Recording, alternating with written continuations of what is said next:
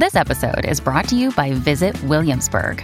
In Williamsburg, Virginia, there's never too much of a good thing. Whether you're a foodie, a golfer, a history buff, a shopaholic, an outdoor enthusiast, or a thrill seeker, you'll find what you came for here and more. So ask yourself, what is it you want? Discover Williamsburg and plan your trip at visitwilliamsburg.com. When you need mealtime inspiration, it's worth shopping Kroger, where you'll find over 30,000 mouth-watering choices that excite your inner foodie. And no matter what tasty choice you make, you'll enjoy our everyday low prices, plus extra ways to save, like digital coupons worth over $600 each week. You can also save up to $1 off per gallon at the pump with fuel points. More savings and more inspiring flavors make shopping Kroger worth it every time. Kroger, fresh for everyone. Fuel restrictions apply. Another day is here, and you're ready for it. What to wear? Check. Breakfast, lunch, and dinner? Check. Planning for what's next and how to save for it? That's where Bank of America can help. For your financial to-dos, Bank of America has experts ready to help get you closer to your goals. Get started at one of our local financial centers or 24/7 in our mobile banking app. Find a location near you at bankofamerica.com/talktous. What would you like the power to do? Mobile banking requires downloading the app and is only available for select devices. Message and data rates may apply. Bank of America N.A., member FDIC.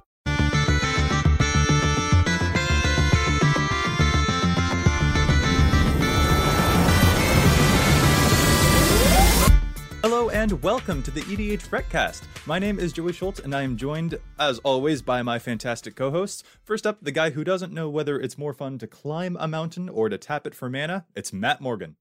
Joey, when you boil a funny bone, it then becomes a laughing stock. Yes, indeed it does, Matt. Well dad joked, very, very well dad joked. Next up, the fellow whose mana bases are anything but plain and contain everything but plains, that's Dana Roach. I got my secret layers in today. I'm holding them up to the camera, even though you guys can't see them. They sent me mats. I have 2 Selesnya Planeswalkers, so that was a mistake on WotC's end. That'll be sent to you, Matt, sometime this week. Perfect. Mr. Selesnya all the way. Anyway, this is the EDH Recast. EDH Rec is a deck building website that collects data from deck lists all over the internet to provide helpful recommendations for new commander decks. And here on the podcast, we like to give all that data a little more context.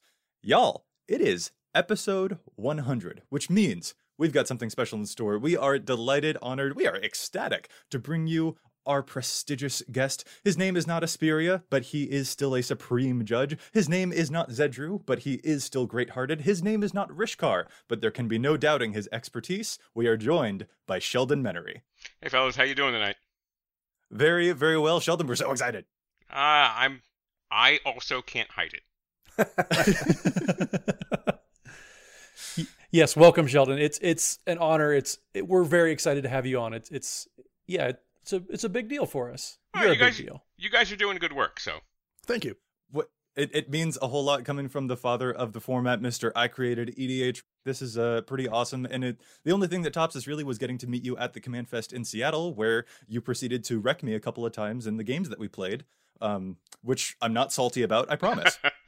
Well, you'll have to just come back and make me do it to myself next time. This does make me wonder, are you going to be attending any events this upcoming year so that, maybe we can get a rematch in, or other listeners might be able to come and find you and maybe get some games in? Are there any other events, Magic Fests, that you might be attending in the upcoming year? As a matter of fact, I will be. If you want to keep abreast of what I'm doing throughout the course of the year, you can go to the official Commander's website. That's mtgcommander.net. And each of us on the RC has a personal page. And we basically use it for whatever the hell we want to use it for. And the one thing that I do is post links to my most recent content and then have an appearance schedule. So later this week, I will be in Reno, Nevada, at Magic Fest Reno. That's Commander Advisory Group member and 5-tool threat Olivia Gobert Hicks lives there. So she's like, let's go to Reno and have a party. Everybody come to Reno and let's have a party. So I'll be there. I will be at Magic Fest Palm Beach here in Florida.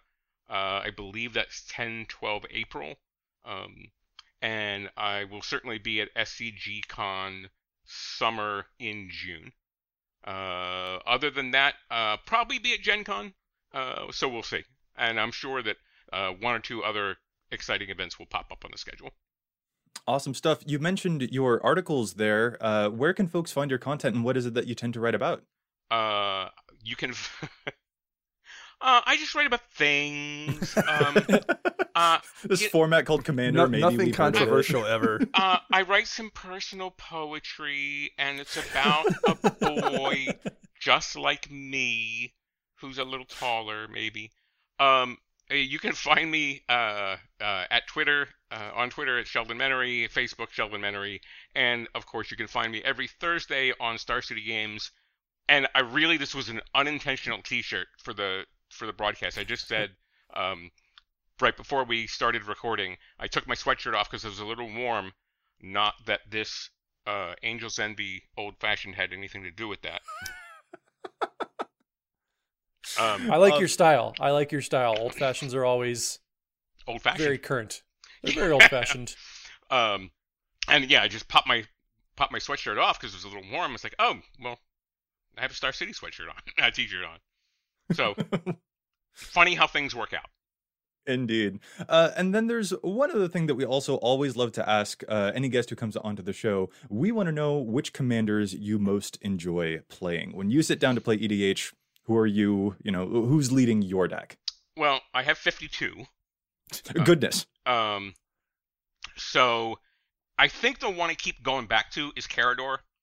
I have 3 different Karador decks, so it seems like that's I really like Dirtly, kind of a graveyard recursion, and sit around and do stuff. If there's a win in the game later, that's fine. But of course, there's certainly I think the most infamous deck I have now is the Ruhan You Did This to Yourself. Oh yeah. So. That was splendid. So I got the good fortune to play against that one at the Command Fest in Seattle. And we were not prepared for all of that because people would attack you, and then you were like deflecting palm, and someone would attack you, and you're like Boros Fury Shield, and we're just like, is that all that the deck is made up of? And you pulled out the deck box, slammed it in front of us, and on the side of it, it says, "You did this to yourself." It's like embossed on the side of the deck box. We're like, we just don't pay attention. We should have been completely prepared. That's not the only power move that you pulled on us in that series of games, though, because you also dropped a Protean Hulk on the table and then just deadpanned the rest of the table to be like, yeah, this used to be banned, but it's in my deck now. And what? Well, the thing is, quite honestly, I'm a Protean Hulk for value person. Like, I'll go get Duplicant, I think, right? Yeah. You think? Yeah. You think? I guess. I mean, you can't get Revelark and Safi, so. I suppose, but like, oh man, it was pretty hilarious. Well, before we ask any more questions of you, Sheldon, we have another fun announcement that we have to get to, because as part of reaching episode 100, as part of getting to this amazing milestone, we are doing an episode 100 giveaway that folks have been able to enter by following us on Twitter, on Facebook, by subscribing on YouTube, and or by leaving us a review on their podcatcher of choice, such as Podbay or iTunes and things like that. And since this is episode 100, we are now ready to announce the 3 lucky winners of this giveaway. And as a reminder, the winners are going to be able to get either an EDH Rec shirt or an EDH Rec cast playmat, and then they can get in touch with us to tell us which new commander they will be building, because we will be putting together a package of cards according to that commander's EDH Rec page, their top and high synergy cards and things like that, and sending a package to jumpstart that person's upcoming deck to get that whole deck underway. So we've got our 3 winners. Matt, who is our first winner of the episode 100 giveaway? So our first winner, courtesy of leaving us a lovely iTunes review, is Jenny the Fur. So if your iTunes username is Jenny the Fur, you're our first winner. Congrats. And Dana, who is our next? Our second winner is Louis Vargas, who you can find on Twitter at Sancho Curse, also on YouTube, and left us a nice review. So congratulations, Louis. And our final winner goes by Thomas B. Rex Bloss. That's at Brexosaurus93 on Twitter. So, folks, please get in touch with us either on Twitter at EDHRecast or email us at edhrecast@gmail.com so that we can get all of these awesome prizes to you to get your decks jump started, and you can get an either EDH Rec shirt or an EDH Rec cast playmat. This is really exciting. Thank you all so much for helping us reach episode 100 and for following us, listening to our content. We appreciate everything that you have done for us. We're so excited that with your help we were able to reach this milestone. And now I guess, Sheldon, we're going to turn back to you because we've got a bunch of questions that we really want to ask you. Specifically, we want to know, does the rules committee utilize our website EDH Rec? And if so, how? Well, I can't really speak for everybody else. Except how about you then? Except that I can, because I usually do. Yeah, I can speak specifically about how I use it, and I'll say that I used it most when I was designing Magic cards during my time at Wizards of the Coast. It was an invaluable tool, not to. I mean, I know what the popular cards are already, but it was an invaluable tool for me to find lesser play cards or find sort of where in the biosphere that lesser played cards exist. So, I think what I used it most, when I was, like building decks for products that had new product in them as well as existing product, was always, all right, I want to do this thing. What is the, what are most of the people doing with this style or, this theme? So how do I avoid doing the same thing? That was my biggest my biggest and best use, I think, is really to not do what everybody else is doing. And that's actually kind of funny that you mentioned that, because that tends to be kind of the same thing that, Dana, I know that you approach your decks as well. You tend to want yours to be a little bit more unique than what folks are typically doing. And actually, Don Miner, who created EDH Rec, he approaches his decks in very much the same way. He really enjoys playing off-the-wall strategies. For a long time, for example, he had a mono-black Olaro Aegis Ascetic deck, who was just gaining him life in the command zone with its Eminence ability, but he didn't actually play the Esper Commander as an Esper deck. So it was actually useful for him to see what things were popular so that he could go a little bit more off the wall. It's funny that you would use it in a similar fashion. Mm-hmm. Yeah, I really like that functionality. So then I guess I'm also kind of curious, are there any features that EDH Rec doesn't have at the current moment that might have made that job a little easier for you? Is there anything that we don't have already that you would like to see on the website? Well, you and I have already talked about that. Oh, yeah, but other people weren't there for that, and I think they would love to know. Well, I didn't want to spoil anything that you were ready to roll out. It's like, oh, you weren't supposed to mention that. No, nothing like that. Yeah. So for folks who don't know, I do have a relatively large suite of decks, as we mentioned. I don't necessarily have the time to do all the work to keep them current electronically as I want. So a friend of mine has agreed to help me. And then when we were together in Seattle, Joe and I talked a little bit about functionality. And one of the things is like, I just want to know in what decks I'm playing what cards, or in how many decks I'm playing what cards. So because I don't want to keep going to the same well again. It kind of goes back to the last point, right? I don't want to keep going back to putting Puppeteer Click in every black deck that I'm in. Or if I'm looking for a card, I want it to be easy to find what deck I'm playing the card in. And sure, if you have 4 decks, it's pretty easy. When you have 50 plus and growing, no, I don't have a problem. Shut up, you have a problem.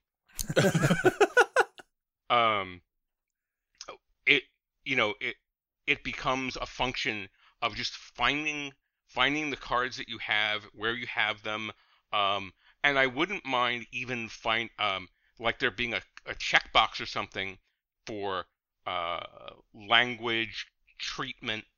Is it full art? Is it foil? Is it a promo card or whatever?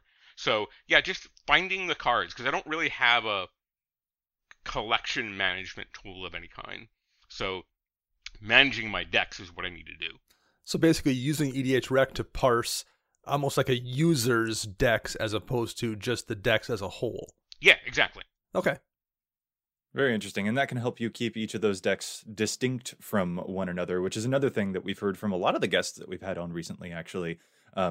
that we don't want to have this one particular necromancy deck and then the next deck is also built on necromancy. I know that's a problem that I personally have not been able to abstain from, but it does seem to be that like most people don't want two commanders that have the exact same graveyard strategy or the exact same landfall strategy and stuff like that. So that does make sense. I am incurable with that curse, but I can see that other people definitely would want it. Yeah, big shout out to my friend Anthony, by the way, for who's putting in some hours getting all my decks in, and I know you guys have been really, really helpful helping him. So thanks a million. I know it's going to make my life way easier, and I'm all about my life being easy. Hang on. Nice. Time out. Here's my life being easy. Okay. So speaking of easy and maybe making the format too easy, have you and the rules committee and the CAG, do you guys ever worry about deck building tools like EDHREC kind of leading to homogeneity among the format? No, I think in general that technology and tools don't make things happen. They reflect what people want to happen. I don't think that Betamax created porn, for example. Wow. Was not prepared for that example. I'm sorry. Well, it's technology. It's technology. Technology leverages the desires of the people who use it. It doesn't. I don't think it really creates the desires. Now, it might tip those desires in a certain direction, but I don't think it's actually the cause of too much. Human beings were killing each other with sticks and rocks before AK-47s were ever invented. So I think that I'm not worried about the tools being the problem. This doesn't seem like an observer effect type of deal. These are the types of decks that people would be playing, the types of commanders that they would be drawn to, regardless of whether there was a website that was measuring. Yeah, exactly. Exactly. That makes sense. There's certainly some part of quantum mechanics tells us, we can't observe a thing without changing a thing, but I don't think that the shift is particularly tectonic. I mean, like, I remember back in high school going to like totally going to age myself here, going to like a used CD store and like spending, and spending just hours like pawing through CDs and listening to them to find like some random obscure B-side or some, band no one had heard of, and then being angry for some inexplicable reason when 6 months later that thing became popular or famous, which is ridiculous on 20 different levels. Sure. But I think there's an element of that to a degree with things like EDHREC, where like people do get annoyed that once upon a time they did all this work to find this card and now someone can just find it because the information is there. And that's an insane way to look at things. It's just an aggregate of information, and because it's easier to do now and the tools exist doesn't make it necessarily bad. Right. I mean, there are tools and technology facilitate things. I really don't think at the base level that they don't really actually make things happen that weren't going to happen anyway. They might make them happen a lot faster, but I don't think that they're the cause of anything. And the idea of getting angry at somebody for neck decking is just silly. Yeah, I mean, net decking's been happening in all formats. I mean, since the internet, started influencing deck building. So yeah, I get that sentiment a lot too. So what to your mind then is a thing that actually could harm or kill Commander? What do you think the format's biggest enemy is from a sustainability perspective? The real answer, and I want to make sure that there are certain people in the community that don't think I'm targeting them. The thing that would destroy Commander is making it a competitive format. The fact that we can still be this format that is an intentional break from all other formats is this thing that is going to be itself on its own terms, is what's given rise to its popularity, its sustainability, and its appeal. And I think if we were to turn it into a competitive format, it would die really fast. And you mean in terms of like tournament structures Yeah, and things like that? Right. Yeah. I don't want our friends in the CDH community to think I'm talking about them, because I'm not. I'm talking about putting it in an active and sculpting the ban list to to cater to tournament play. That's what I'm saying here, and I think that would be the worst thing that we would ever do for the format. Right, since it was originally designed specifically to give you guys a break from all of the high level play. Exactly. And my entire family actually plays, like my brothers, my stepdad, my mom, we all play just, a family gathering. And the fact that it isn't like a high stakes, we've all got to beat each other is actually what makes it so much fun to engage in, just at like a casual dinner or something like that. And then we play to see who has to do the dishes. And, sometimes there have been people who say, well, you don't know anything about competitive Magic, and... Okay. Now, what level judge are you again? The number doesn't exist anymore. Yeah. That is always one of my favorite tweets that you get to respond to, is when people say, if only Sheldon understood competitive Magic. Right. And well, I just get a hearty chuckle. It's not just me. I think I got salty with somebody once because it was like the 10th show in a row that somebody during the Q&A or whatever had made that comment. And I think Toby was on the stage with me. And I kind of snapped back at the person, not saying that snapping is the right thing to do, but I kind of snarled at the person and said, okay, I tell you what, you find 4 people that know more about competitive Magic than me, Toby Elliott, Scott Larrabee, and Gavin Duggan, and bring them, and then we'll make them the rules committee. Woof. Ouch. It's true, though. It really is true. Yeah, I mean, that's 17 levels of judges. The guy that's been the Pro Tour tournament manager for most of 2 decades, a net rep. Toby writes the tournament rules. I might be like the 3rd or 4th most experienced competitive Magic person on the rules committee. I like a statement that I came up with, and it's a little hyperbolic, but if there's a person who's not a judge anymore that could go to Wizards and say, I would like to maybe judge this Pro Tour, Sheldon is maybe one of 3 people that could pull that off, that Wizards would actually let that happen. So, yeah, Well, I'm you shouldn't have said that, because now I'm thinking who the other 2 are. Well, kind of as a subcategory to that, because the competitive players tend to do a pretty good job nowadays of sticking to playing with competitive players, because that's what they want, is that competitive. They want to play that kind of game. What are your thoughts on those kind of sub CEDH level decks and or commanders? Because we've had an influx kind of recently of things like Tulane or Korvald that feel like they are just head and shoulders better than everything else, even if you're not trying to make them broken. And I've noticed recently we've had these commanders where it feels like if you're not playing one of those commanders and you're playing against it, you're really far behind.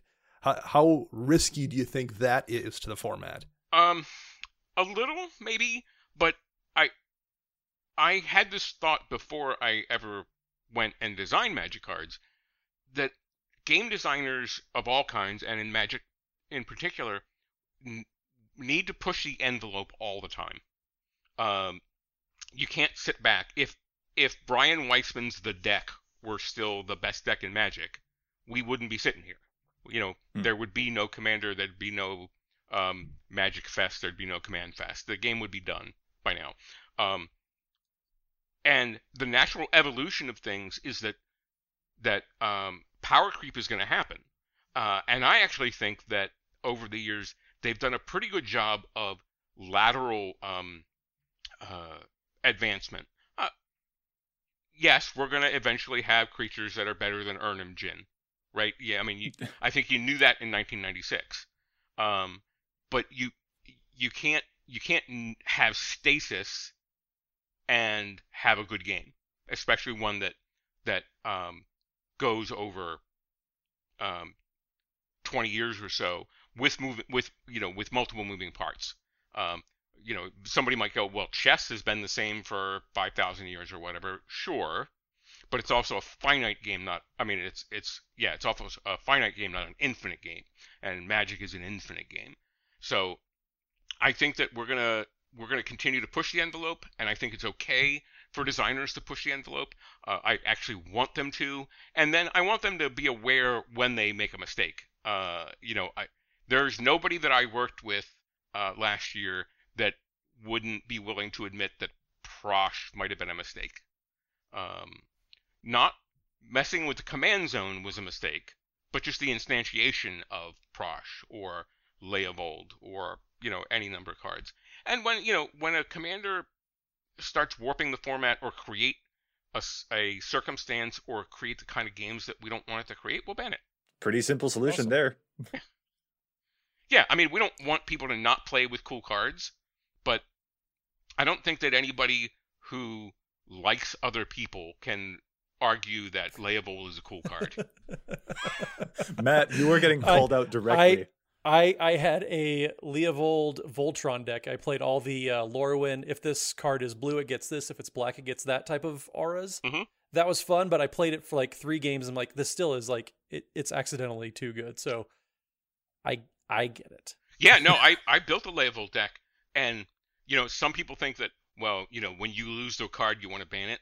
No, it's more like when I win with a card, I want to ban it. I built it. I built Leovold, and it wasn't even great. And the first time I was Teferi Puzzle Box, I'm like, oh my god, I don't ever want to do this again. I needed a shower after that happened. So it was just accidentally way too powerful. Yeah, I was in the back of my head, I'm like, Sheldon built Leovold? I can't believe him. And then I'm like, wait, no, it would kind of be his job to do that. Actually, that makes total sense. Yep. So Sheldon, I gotta say, I have a bone to pick with you, because I understand that one of the missions of the Rules Committee is looking for ways to eliminate the use of off-color fetch lands in certain decks. For example, if you're playing a white-green deck, you wouldn't be able to play, like a Wooded Foothills, precisely because it looks kind of red, even though it doesn't specifically have red in the color identity of that card. Mm-hmm. What I want to know is, why do you hate me personally? Because I play Titania, who loves fetch lands in all of their many fashions. Why are you trying to do this to me? What have I done to incite this vendetta from you? This is so personally very, very worrisome. The simple answer is that it seems like a flavor fail to me. Yes, it's not in the color identity, but it's one of those things that's not illegal, but I wouldn't want to do. Like, there's no law that says you can't butt up in line at the bank. You just don't do it. It's polite society, so you don't butt up in line. And if we could write a clean rule that let you not play Wooded Foothills in your Selesnya deck, but still let you play Riverboa, then we'd write it. Very good minds have wrapped themselves up on trying to make this that's not a million words long, a clean, crisp rule. And it's just, it's not happening. So I'd rather it not happen, but not to take enough effort to make it illegal. It also just kind of, it's always stuck out to me as one of those things that I'm personally fine with the aesthetics of it, especially because it's not like the most egregious. Right. I don't know. I think of, for example, like the extort mechanic, which does have a hybrid symbol, but it's in the reminder text, therefore it doesn't count as being part of the color identity. So you can play Cryptghast in a mono black deck, correct, even though there's technically a white symbol on it, but there's not within the color identity. And I'm like, oh, that looks kind of weird. But nothing looks nearly as crazy to me as playing Urborg Tomb of Yawgmoth in a non-black deck. In a non-black deck. I agree with you wholeheartedly. You're totally able to do. Yep, and I will make merciless sport of somebody who does it, but I'm not going to stop them.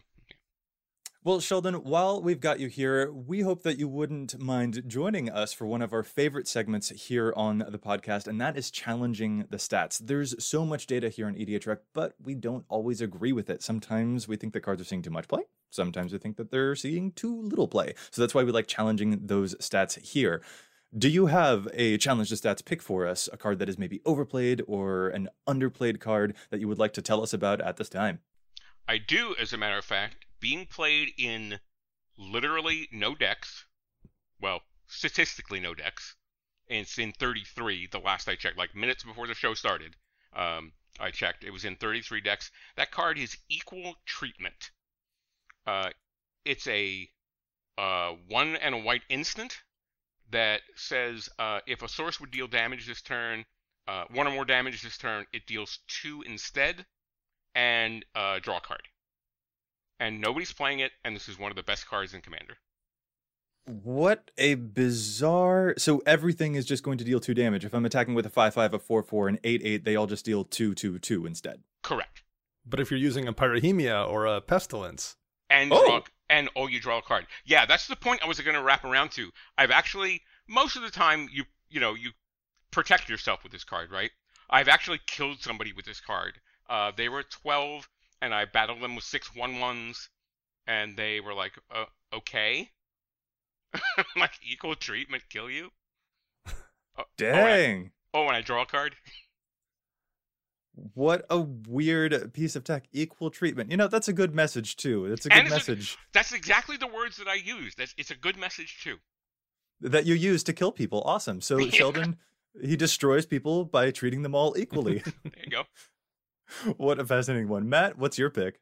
So this week I have one. Speaking of color identities, it's not illegal, but it's just a very, very bad card. And it's actually one of the most powerful cards of 2019. It is Arcane Signet. So I found a deck, or actually a category of decks, you should not play it in at all. What? I know it's a bold statement. Yeah, what's that? You should not play Arcane Signet in Traxos Scourge of Krug decks. And you know why? Traxos is colorless. And Arcane Signet reads, you can tap it to add 1 mana of any color in your commander's color identity. Since Arcane Signet has, you have to have a color identity, Traxos doesn't. And currently 7% of Traxos Scourge of Krug decks are playing Arcane Signet, which means 7% of people are playing a 2-mana rock that doesn't actually tap for mana. Yeah, because it has to tap for a color of mana. Has to tap for a color, cannot tap for colorless. Well, the question there is how many of those 7% thinks that it can tap for colorless mana? That's a good question. I'm not sure, but I'd be really interested to hear an answer. It seems like a poor choice to use just for like untapping the Traxos, since it technically counts as a historic spell. So I'm totally with you here, Matt. This is that's not going to be the mana rock that you were looking for. Oh yeah, I never thought it would happen, but we found a category of decks where Arcane Signet actually is bad, and who would have thought that would have ever happened? But yeah, if you're playing a colorless deck in general, do not play Arcane Signet, guys. It's not what you think it does. My pick is also a colorless card, but I'm looking at it within the context of a mono red deck. I'm looking at Purphoros Bronze Blooded. I recently wrote an article about this commander, and it was frankly so much fun. Purphoros, of course, is the new Theros Beyond Death commander that sort of sneak attacks creatures into play, gives them haste, they sacrifice at the end of the turn. And there's a land that can kind of keep those creatures around that I think people would be really well served to utilize. That is the card Endless Sands. This is a desert that taps for a colorless mana, or you can pay 2 and tap and exile target creature you control. So instead of sacrificing that creature at the end of the turn, Purphoros can actually use this land to exile it. And then Endless Sands has another really spicy ability for this. That is 4 mana, tap, sacrifice the Endless Sands to return each creature card exiled with Endless Sands to the battlefield under its owner's control. So you can actually use this to bank a couple of the creatures that Purphoros has been sneak attacking into play, and then bam, put them all onto the field a little bit later. Only showing up in 27% of the 180 decks that Purphoros has so far, and I think it should be in all of them, because this is a really great way to get around that sacrificial downside. And you're playing creatures with good ETB abilities too. Mm-hmm. If you're sneak attacking, so makes perfect sense. There's also a similar one from Back in the Dark called Safe Haven that works very similarly to that land. So that probably also would be something you want to consider in that deck. Wasn't Safe Haven reprinted in Time Spiral? I think. Spiral? Yeah, I think so. And 'cause I think I Chronicles, have I a want to foil. say as well. I think I have a foil one, so it had to be Time Spiral. All right, Dana, what's your pick? Joey, you're going to be shocked at this, but I went with a really old, obscure card.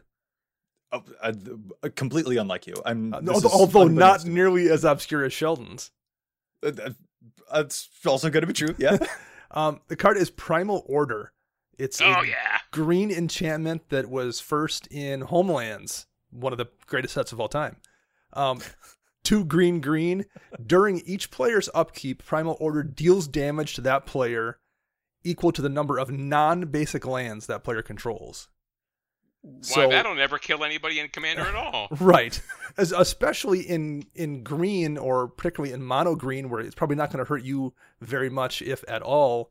And those kind of decks tend to have to win in the combat step, but sometimes you find yourself unable to do so, whether it's because somebody has, repeated fogs or whatever. It gives you a way in a mono green deck to actually kill people without having to rely on the actual combat damage step.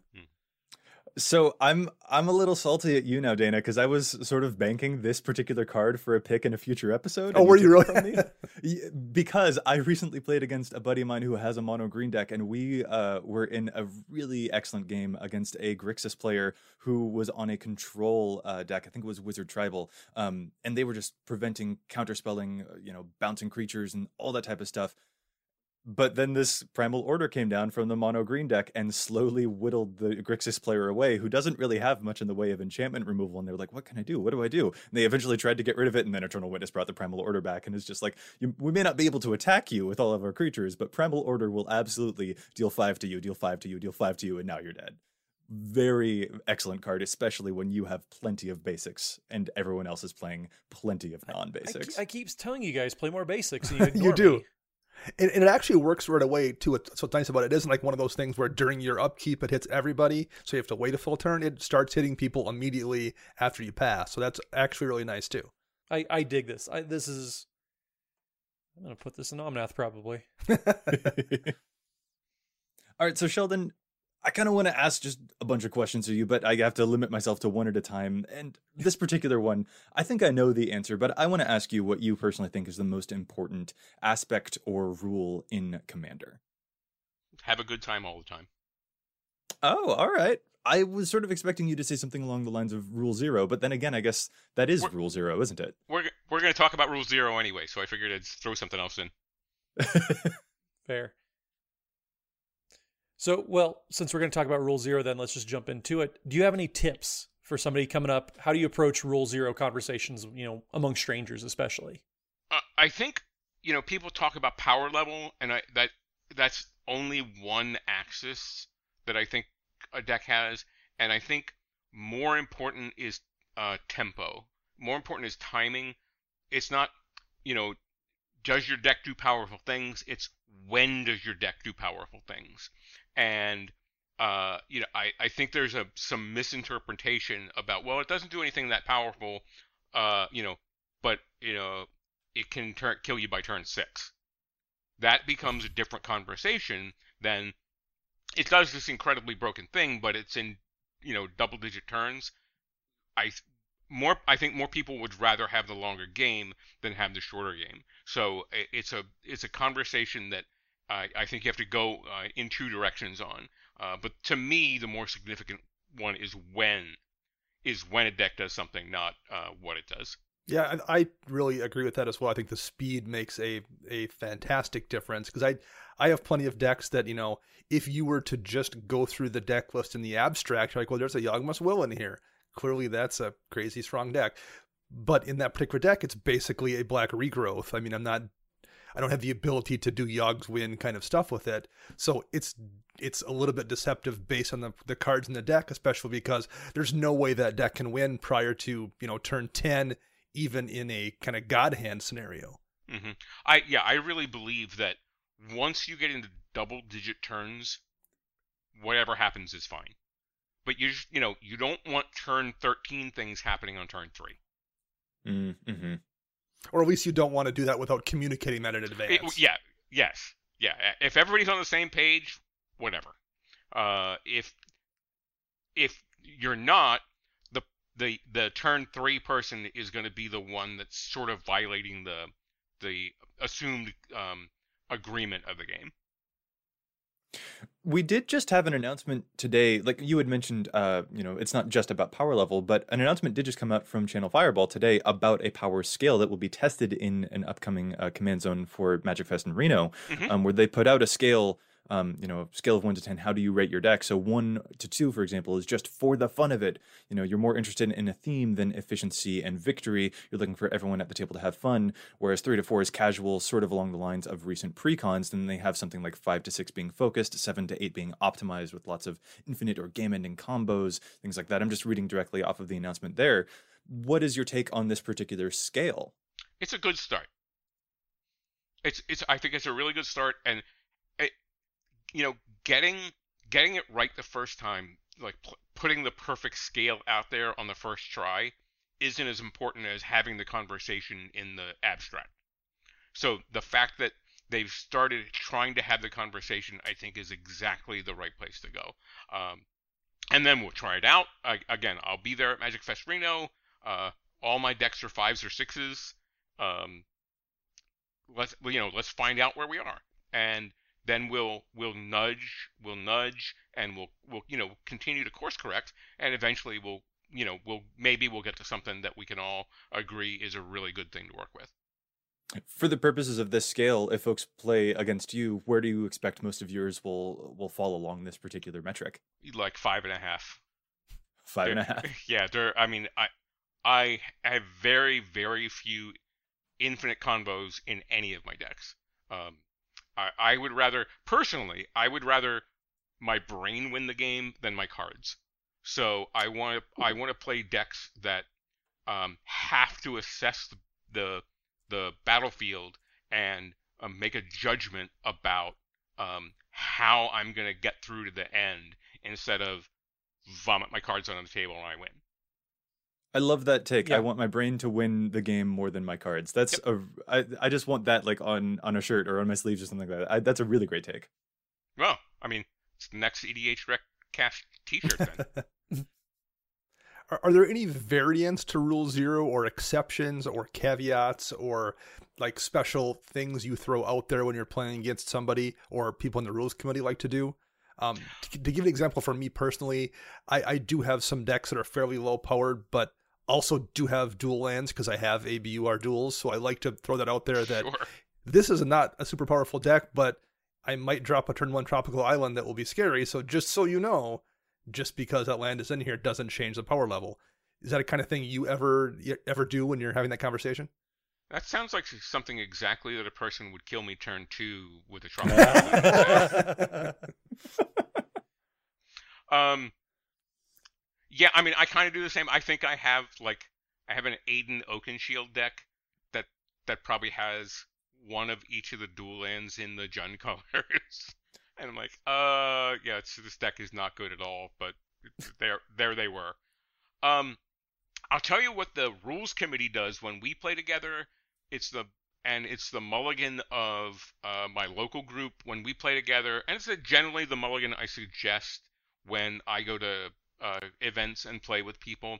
It's called the Geese Mulligan, after former level 5 judge and cohort of mine, Gijsbert Hogendijk, who's a Dutch judge. As a matter of fact, he, Jaap Brouwer, and I, who all made level 5, actually made level 3 the same day at the same event in Antwerp in 1998. And then we went on to rule the world later. But anyway, the Geese Mulligan is basically draw your opener. If you can't play it, set it aside, draw 7 more, and if you get 3 lands, you got to keep it. So if you can't play the hand, or it doesn't have 3 lands, you ship it again, you draw 7 more, and the Toby Elliott rider is don't abuse this. So you have to be in a group of people that you trust to not abuse it. And we had used it in a league that I was playing in once, and it came to light that people were building their decks with 27 lands because they knew that they'd start with 3. Like, well, that's kind of going against the spirit of it. But yeah, the Geese Mulligan is what the rules committee does when we're playing together. That sounds a lot like what we do whenever, we sit down and we have that rule zero conversation. It's how are we going to mulligan usually comes up in that. And I'm a big advocate of, well, we're not playing for prizes, so just mulligan until you have a decent 7. And yeah, like you said, there's always going to be somebody that kind of ruins that, but a majority of people, like, we're not playing for prizes, so they just do it, and we usually get a good game out of that. Yeah, that's what I want. I want good games. Yeah, I'd rather lose to the occasional person that abuses it than have someone sit there with a 5-lander, or excuse me, 5-card hand they had to mull down to, and then keep one land because they didn't want to go to 4, and then it's just a miserable game. But if you draw a 7-land hand and complain about it, get right out of here. Play your 7-land hand, because all you're drawing is gas after that. Yeah, for every one person's going to ruin it, there's usually like 3 people who are fairly new to the format that ends up benefiting more. So yeah, I'm a big fan of just get to a playable hand. Let's enjoy ourselves. Yeah, I agree. So what's something then maybe that your attitude has kind of changed about the format from day one to today? A lot of people say, oh, Sheldon just likes his games. We know that's not true. So what's one example of just how you've kind of grown about the format? Well, certainly, speaking of Command Fest Seattle, the first morning of the show, I got there at, I don't know, half an hour before the doors opened. And I went and sat down, and Scott met me, and, we found a place that, it was sort of group of tables we were going to play, where it said casual games here or whatever it said. And the people started trickling into the hall, and then we were in the middle of a game, and it was maybe an hour later, it was like 11 o'clock or something, and I stood up just to kind of stretch my legs, and I looked around, and I realized that I had kind of a moment, and I realized that, there was a time I would have never thought that there were this many players of the format in the world, let alone all gathered together in one room. And, understanding the arc of the format has been a big change for me. Just seeing the possibility, like getting an idea that we were no longer the little format that could, has been the biggest change for me. Well, since you've been a judge forever as well, what's the weirdest judge call you ever came across?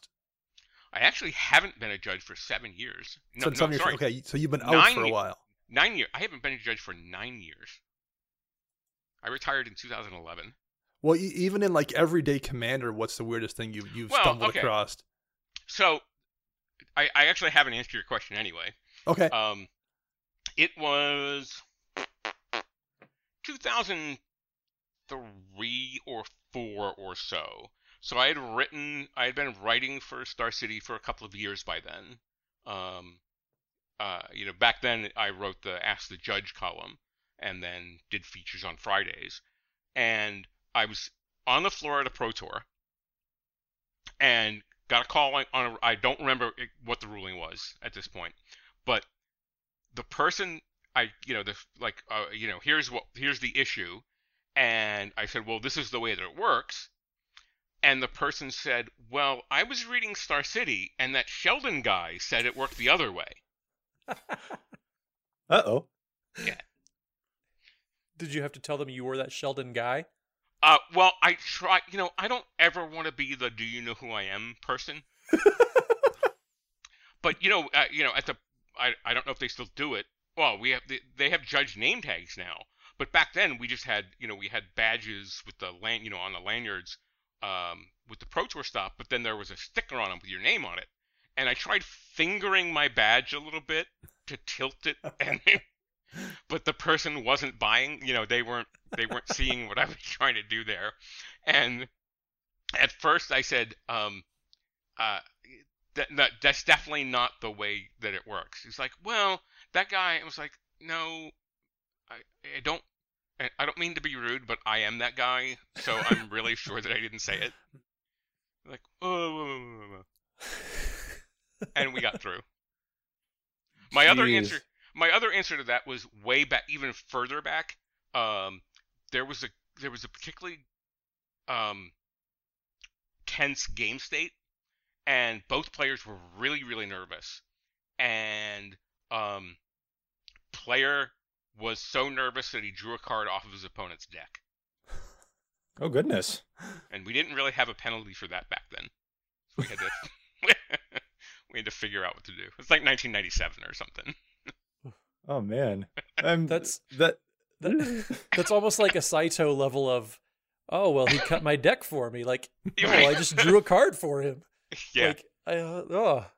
And it was a limited event too. It wasn't even, it wasn't even constructed.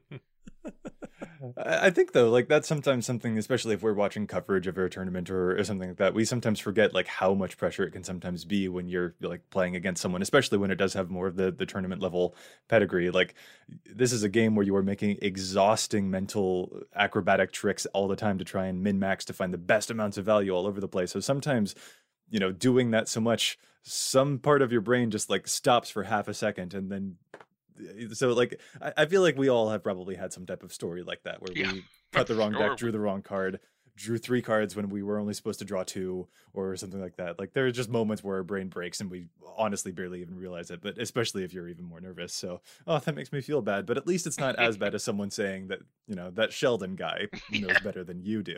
Well, at least he didn't, like, call me names at the same time. So I also... Okay, this is another question to which I'm sure I already know the answer. But, you worked at Wizards of the Coast, you were working on upcoming products, and we're, like, so interested to know if there's anything you can tease about upcoming products. And most likely the answer is no, but are you excited about them maybe? Like, I don't know, if there's anything that you can tease us about for the stuff that is coming up that you were able to work on during your time at WotC. Well, the answer is yes, I can. Really? Of course I can. I'm all ears. I'm not gonna. Oh, well then.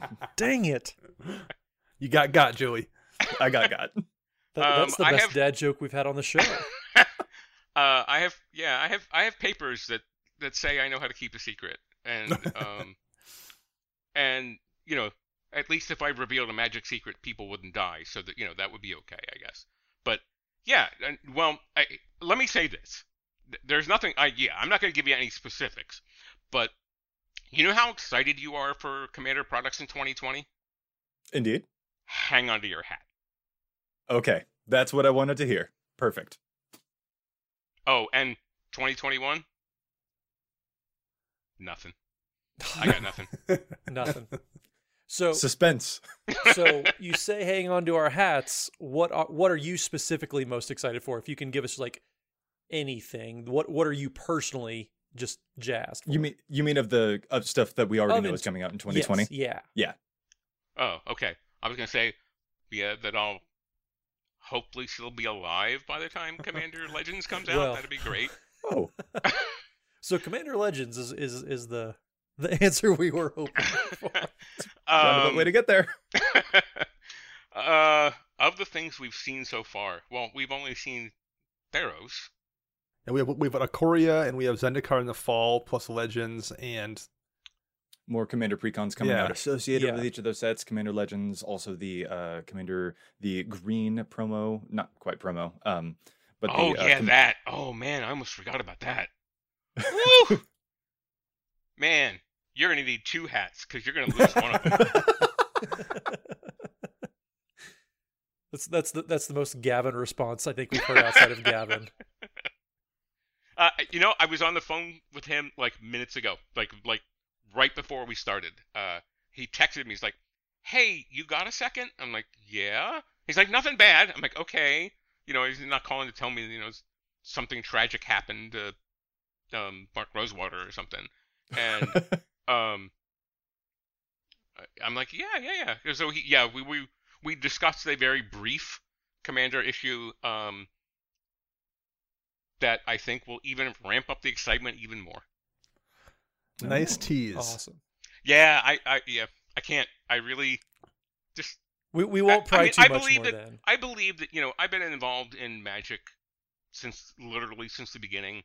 So I believe that these 1 million, how many ever years we've had together, that one thing I've earned is a sense of trust, and that when I say something, it's generally true, hang on to your hats. Excellent. You heard it here first. There's a rules change coming. That must be what this means, right? The Commander Dies triggers are working differently now. We can deduce it from here. We know what's happening. No, actually the rules change is all hybrid mana will become white mana. That might solve card? some problems. What's the white card that makes everything Celestial Dawn? Yeah. Hybrid mana now becomes Celestial Dawn. Oh my goodness. Nice. So where do you think the format is going, or what do you think the future of Commander is? 3-5 years from now, where do you think the game is heading? Well, that's a question I have to keep asking myself today that I didn't think we were, going back to that earlier question, that I never thought that I was going to have to ask myself then. We were just, here we go. This is fun. And interestingly enough, I don't know if I'm revealing any secrets here to your fan base, but podcasts don't just happen. There are scripts and show notes that hosts put together. And it happened that when you wrote that question that I read, that it said, what does the future of Commander look like? And my brain went to a very specific place there. The future of Commander looks very different than it looks like today, because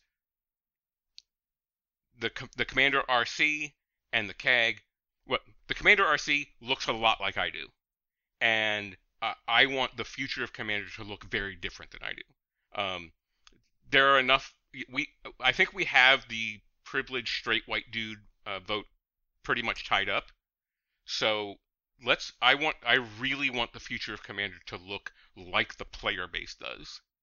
It doesn't mean anything specific. That's just the sort of, that's my dream for the future. And I think before you ever make anything happen, you got to dream it first. So that's what I want the future of Commander to look like. I want it to look like the people who play it. Sheldon, I don't know. We didn't give you permission to punch us in the feelings, but you just did that. So I don't know how to respond to that. Well, I think the CAG has been a fantastic way to start making that move for sure. Yeah, it was. The idea that Commander's a format for a lot of different people,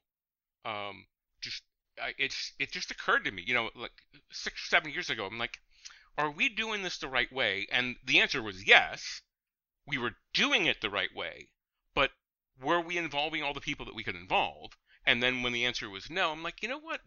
Let's think about this a little bit more. Let's, like I said, I really want I want the people that manage Commander to be like the people who play it.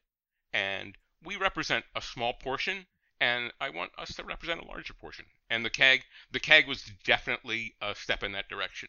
Now, I challenge you to, somebody's going to say, oh, well, somebody was a diversity hire. I challenge you to find anybody on the CAG that doesn't belong there. They are all extremely important people to Magic right now. And it's because they're important that they got onto the CAG.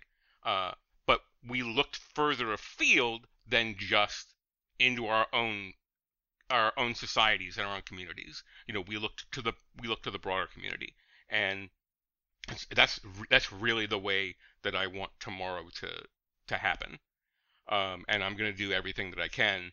I believe it's the responsibility of leadership to replace itself. I believe that it's the actual responsibility of leaders to render themselves as individuals irrelevant to the organization that they're leading. And I think that organizations that become cults of personality are doomed to fail. And I want us in 5 years, or in 10 years, or in 20 years, I still want us playing Commander. I mean, somebody's going to be shuffling my deck for me because it's going to be really old. But That is a really great sentiment. And honestly, I think that that's exactly the note that we should close this show on. That is a bright future for EDH indeed. And I'm really excited for us to all walk into it together. But on that note, let's call this episode to a close. Sheldon, we cannot thank you enough for joining us here on the EDH Recast. If folks want to find you, your content, where can they locate you? You can find me on Twitter at Sheldon Menery. You can find me on Facebook by my cryptic name, Sheldon Menery. And on Thursdays, you can find me writing about the best format in Magic's history on StarCityGames.com. Tune in, turn on, drop out, whatever the kids in the 60s did. I'd also like to thank my co-host so much for joining me. And if any of our listeners would like to get in touch with us, where can they find you all? Matt? You can find me on the Twitters and on Twitch at Mathimus55. That's MATHIMUS 55. And Dana? You can find me on the Twitter birds at Dana Roach, and you can hear me on my other podcast a couple times a week, CMDR Central.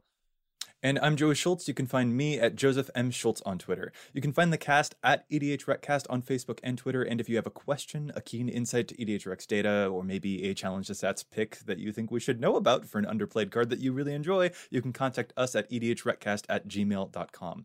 And once again, to our episode 100 contest winners, please remember to reach out to us either on Twitter or via email so that we can get those prizes headed your way. Once again, our winners are Jenny the Fur, Louis Vargas, aka Sancho Curse, and Thomas B. Rex Blas. That's Brexosaurus93 on Twitter.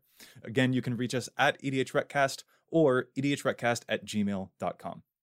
Oh, and before we go, one last thing.